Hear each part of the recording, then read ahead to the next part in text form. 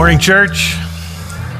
My name is Dwayne. I'm one of the pastors here. Welcome. We're glad you're here at the Cathedral of the Rockies. It's great to have you here in this space or with us online. We're glad you're here. We will have communion later in the service. If you're at home, you can grab some elements so you can participate in communion together. If you're searching, you've been searching for a church home and you've stumbled upon us, we hope your search for a church home's over. And if you don't have a pastor, I'd be honored to serve as your pastor, so welcome home. We're glad you're here today. We're in an interesting space in a world that's struggling with multiple pandemics.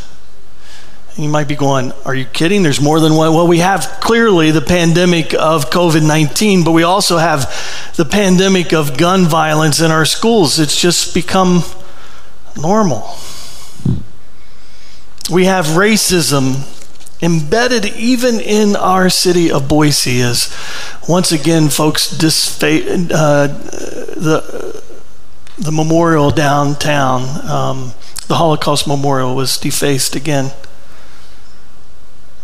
We have extreme politics in our world, and we have friends on both sides and family members on both sides. We could keep going. The list of pandemics seems to get longer. In the midst of this Advent time, it seems right then that we would lean into the words we call the prayer of St. Francis. It's a familiar prayer. We'll put it up on the screen. And part of our week 2 of Advent is to lean into peace. So let's pray this prayer of St. Francis. Would you pray with me? Lord, make me an instrument of your peace. Where there's hatred, let me sow love. Where there's injury, pardon. Where there is doubt, faith. Where there is despair, hope. Where there is darkness, light. Where there is sadness, joy. O divine Master, grant that I may not so much seek to be consoled as to console, to be understood as to understand, to be loved as to love. For it is in giving that we receive, it's in pardoning that we are pardoned, and it's in dying that we are born to eternal life. Lord, make us instruments of your peace. The Hebrew word for peace is bigger than we anticipate. It's the word shalom. And the word shalom is not just the absence of conflict. It's not just the absence of war. But shalom, think of it like this. To live shalom is when we love God so much that what God wants for others just happens through us. That it's a natural response. What God wants for others is our response to the world. So think of things like when we feed the hungry. We are instruments of God's peace, whether it's friendship feasts or our lunch bags. When we give to Love Beyond Borders, we're working to end the pandemic in the 2/3 world. We are doing the work of peace. When we partner with groups like Habitat for Humanity and we frame a house in one day, that's the work of peace. When we do food boxes, next weekend, next Saturday is our food box day. Check your email if you didn't find out about it and sign up. Maybe your family wants to come and say, we want to get a food box, we want to fill it up, we want to deliver it. That's the work of peace. It was 3 years ago when we had done a food box morning on the second Saturday of December. Later that afternoon, within a couple hours of receiving a food box, I got this note. Pastor Dwayne, this morning there was a knock at my door. When I opened, I was surprised to see people with boxes full of food. I had completely forgotten that the social worker at my son's school had signed us up. It was much appreciated and a much needed surprise. You see, our gross income does not allow us to qualify for food stamps, even though our net income's far below the poverty level. So most of our food comes from food banks. Some of the things you brought, we don't see too often, like milk, eggs, butter, bread that's not already expired. So you can imagine, we are grateful. I have to tell you, my son's most excited about a can of Nally's chili. It's his favorite thing in the whole world. So thank you from all three of us. Merry Christmas. So if you ever wonder, does it make a difference, this food box? It's an act of mercy. We recognize it doesn't end hunger for very long, but it extends families' budget in the month of December. It extends peace in the month of December. Peace. Lord, make us instruments of your peace. And when we think of the Christmas story, it's got all kinds of moments of peace. We think of the star up in heaven, that's kind of a moment of peace. We think of the Holy Family at the creche, that's a moment of peace. Maybe you think of Mother Mary saying, yes, I will be open to the Holy Spirit working through me, a moment of peace. But today's text takes us to John the Baptizer. And we don't usually, when we think of peace, think of John, the one who's in the wilderness shouting, repent! Get ready, make way for the Lord. That's not, if you said, I'm looking for a peaceful afternoon, you are not hoping someone shows up in your life and yells, repent. You're hoping nobody shows up and yells anything. But here's John the Baptizer. Let me take you to the text. This is the Gospel, Luke chapter 3, verse 1 through 4. It was the 15th year of the reign of Tiberius, the Roman emperor. See, Luke's trying to say this is a real event. He's given us a timestamp. This is real. He goes on to say, Pontius Pilate was governor over Judea. Herod Antipas was ruler over Herod. His brother Philip was ruler over Etruria and Trichontis. Licinius, this is one of those texts you go, please don't ask me to read this in Bible study, right? Licinius was ruler over Abilene. Annas and Caiaphas were the high priest. And at this time, a message from God came to John, son of Zechariah, who was living in the wilderness. Verse 3, then John went from place to place, both sides of the Jordan River, preaching that people should be baptized to show that they had repented from their sins and that they had turned to God to be forgiven. Now Luke goes on and he grabs a piece of the ancient text from Isaiah and he says, here's what John was saying. In the desert, someone is shouting, get the road ready for the Lord. Make straight path for him. Fill up every valley and every mountain, and he'll straighten the crooked paths and smooth out the rough roads. And then everyone will see the saving power of our God. Again, not quite the image of peace. Someone shouting. Maybe the image that comes to your mind is when you're going across a campus and there's that preacher with their megaphone saying, you're going to hell. That's kind of what the image we get in our mind. And that's not usually, you don't usually walk away going, I feel so much peace. Right? It's almost the opposite. It's tension. It's, why does this person think I'm going to hell? Why does this person present the gospel this way? John's story is kind of a wild story. If we back up in the Gospel of Luke, you might remember his story. His dad, Zechariah, is a priest. His mother's Elizabeth. And the scripture says they are blameless in the sight of God. That's a great description, isn't it? Blameless in the sight of God. And his dad is doing the priestly work. So a couple times a year in the priestly tribe, he would be called to do work in the temple. He's in the temple. He's lighting candles, lighting incense. He's preparing worship. And as he's doing the priestly work, God shows up in the form of a messenger. The last thing we expect when we're doing church work is that God's going to show up. And God shows up and kind of breaks the routine, right? You're doing your prayers and God shows up. And the messenger from God says, God's going to answer your prayers. Wow. You've been praying for a child for a long time. And Elizabeth is going to have a child. You and Elizabeth are going to have a child. And Zechariah, the priest's response isn't, finally my prayers are answered, thanks be to God. His response is, you talking to me? We're old. and which I say these days means he's younger than me. All right. We're old. We're beyond childbearing. I mean, Zachariah's like, are you sure? And the messenger, there's this weird moment where the messenger says, you know what? Because you're dancing around, you're not sure what's happening, you get the gift of silence. From now until your child's born. I think there's a little bit of humor here, because once the child's born, there's no more silence, right? So there's a little gift here, a little humor taking place. You get the gift of silence. It's the answer to some of your prayers, the silent preacher. You get the gift of silence. And then he has to come out of the temple, find his wife, and try to explain to her what's just happened without words.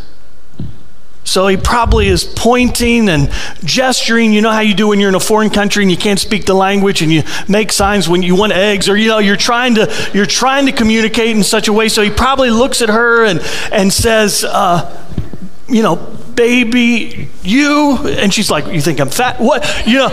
He's got to explain to her in a way that she can hear. God thinks I'm fat? No, God is doing something new. Wow. And you know the story. John's born. Elizabeth and Zechariah, they name him John. Then fast forward 30 years. Remember, John is Jesus' cousin.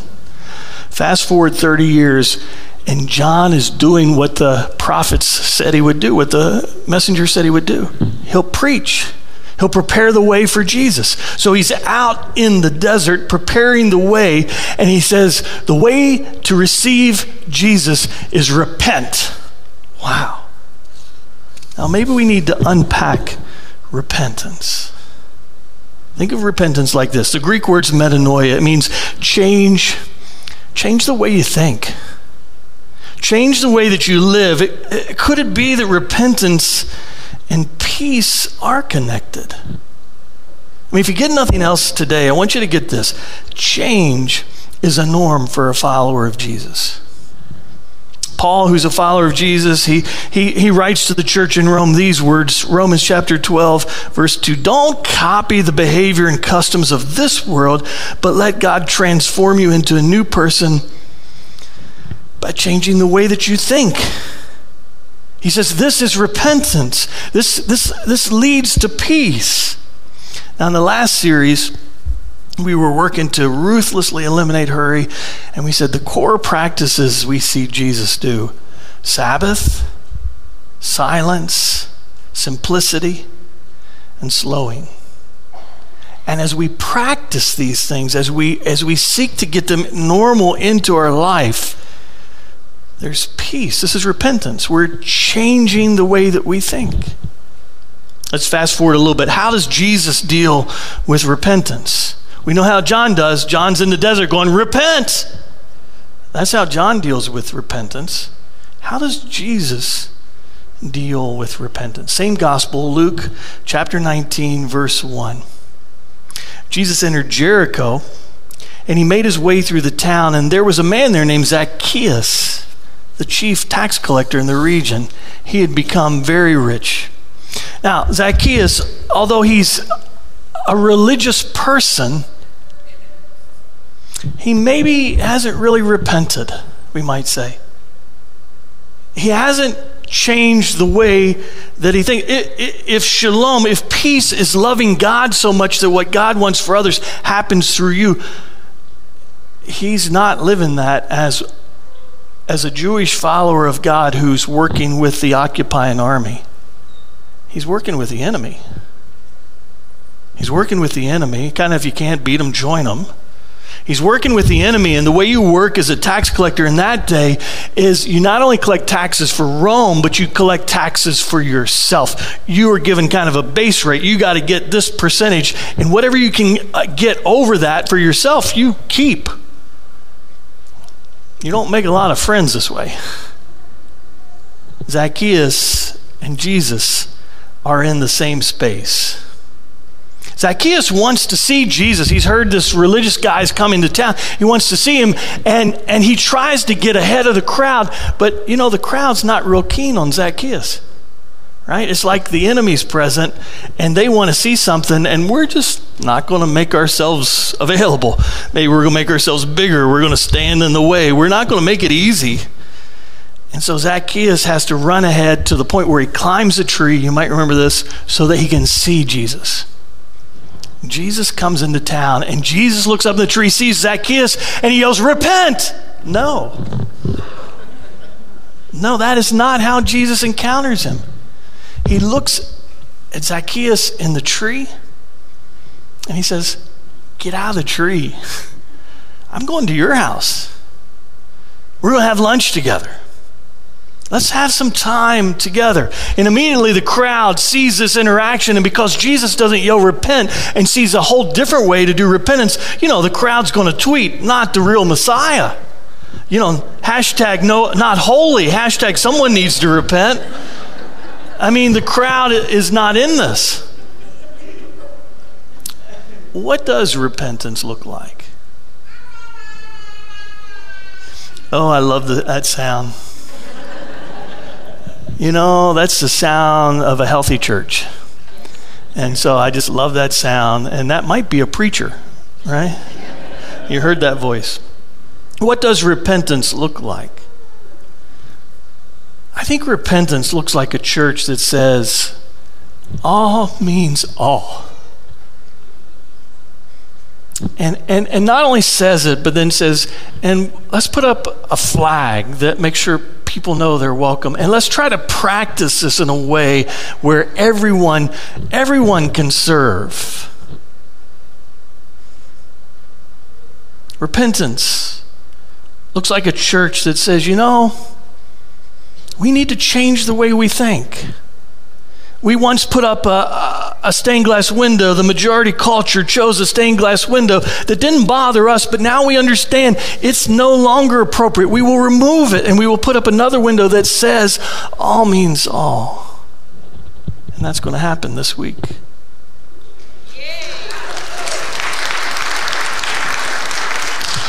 Repentance looks like a church in the midst of a national conversation on abortion that says, what if we were a place that dismantled systems of poverty? What if we were a church that removed the barriers to health care, especially for women? What if we were a people who fought for living wages and affordable child care?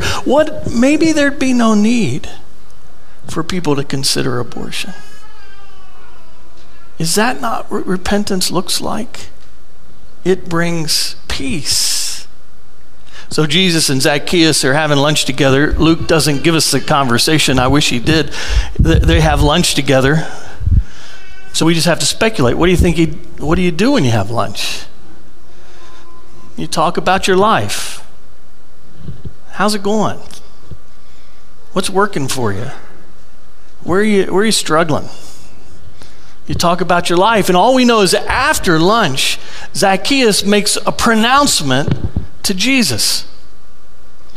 Here and now, Jesus, I'm giving half of everything I have to the poor. That's changing the way you think. Wow. That's repentance. That's peace. That's loving God so much that what God wants will happen through me. Here and now, I'll give half of everything I have to the poor. And then he adds, if I've cheated anyone, and I would love to have this moment fully captured because I'm sure Jesus laughed. If you've cheated anyone, you work for the enemy. If I've cheated anyone, he says, I'll pay back 4 times what I've taken. Now the Levitical law only demands you pay back double.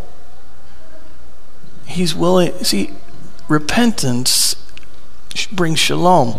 Peace wants you to go beyond what the norm is. Lord, make us instruments of your peace. So Jesus responds to this amazing pronouncement of Zacchaeus. This is one of my favorite lines of the scripture. Luke 19, verse 9. Jesus says, today, salvation has come to your home. Wow. Now that's a big church word, salvation.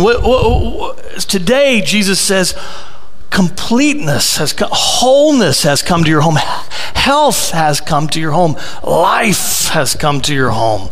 Today, you are living a repentant life. A few years ago, my daughter Susanna was driving home for Christmas from University of Utah. She lived in Salt Lake, and she was coming up over Snowville, and front tire blows out. I get the call, Dad, my front tire blew, and I'm like, honey, that's why you have AAA, right? This is you're a long way from here.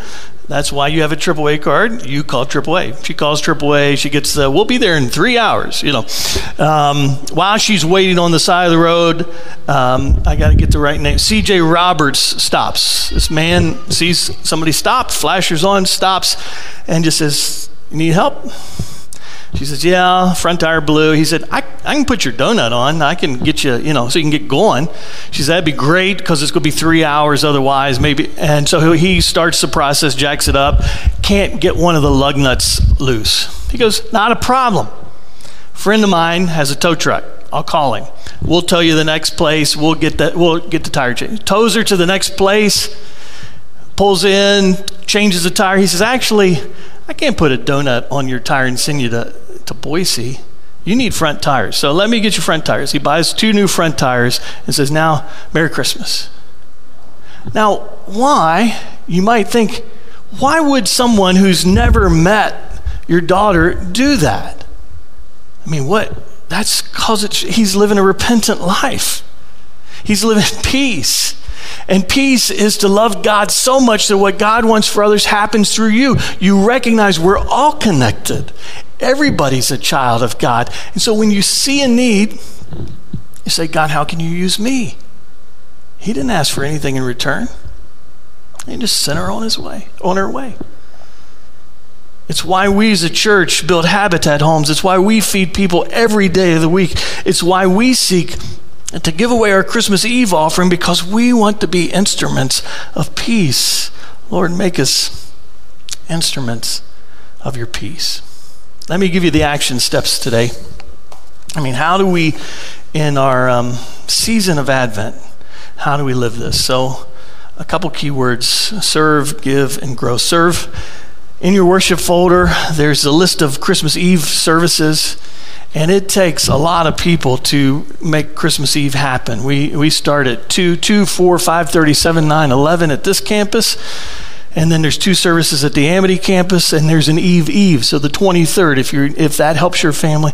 What if you picked one of the services and said, we will serve at one, we'll be greeters, we'll be ushers, maybe we'll help with communion, and then we'll worship at another, so that you can be the hands and feet of God, and you can welcome others as they seek to connect with God. Here's another place: children's ministry. With COVID, children's ministry, like everything else, shut down. And some of the folks who served in children's ministry said, I don't want to come back till all the kids can be vaccinated. So some folks haven't come back yet, and we slowly are rebuilding the team. Do you know it takes almost 50 people to make children's ministry work every Sunday? 50. And we're not there yet. And we want to reopen all of children's ministry, 3rd and 4th grade and 5th grade and 6th grade. We want to add all of it back at 10 o'clock. So what if you said, I could do my part. Maybe you're good at rocking babies. You say, I can rock babies in the nursery. Sign me up for one Sunday a month. I could help kids in 2nd grade. Where is it that God could use you? If you would just say yes and stop at the front desk, Pastor Stacy has a list. She'll contact you this week, listen for your gifts, and say, let's build this team so you're in a rotation once a month or a couple times a month to serve as the hands and feet of God. And then, of course, food boxes. This Saturday is our food box weekend. Come. Sign up online, get a name. If you didn't know, how do I sign up? Go back and find your church email, or email Pete. He'll look for our missions director. Pete will help you get connected. Show up on Saturday. We'll give you a box, a name, and you get to be the one who delivers hope, peace. Give. Our Christmas Eve offering's coming up. You may know or may not know that we give away our Christmas Eve offering. We have 3 partners this year: Habitat for Humanity as we build affordable housing, Good Sam as we feed folks right here in our community, and Love Beyond Borders, which is ending the pandemic in the 2/3 world. if we don't deal with the whole world, the pandemic does not go away. We just keep getting the next variant. And so if you and I can give a little money there and help, this is a partnership with UNICEF, you can read about it online, we can end the pandemic together. We've already raised in our partnership over $100,000. Our goal's $1 million. I don't think that's too much. I think we can do it. And then last, grow. I invite you on Tuesday nights. You can join us for a Zoom Bible study wherever you are, locally or globally. You can join us 7 p.m. Mountain Time. Just email me, pastor@boisefumc.org, and we will send you the link. And then for about an hour on Tuesdays, we'll just do a little work preparing our hearts for Christmas. Pray with me. God, thank you for the privilege of worship today. And we just say, guide us, your people, on this Advent journey, this journey of repentance, that we might live hope, that we might live peace, that we might live joy, that we might live love. God, open our hearts to experience how the arrival of Christ makes all things new. In Jesus' holy name we pray. Amen.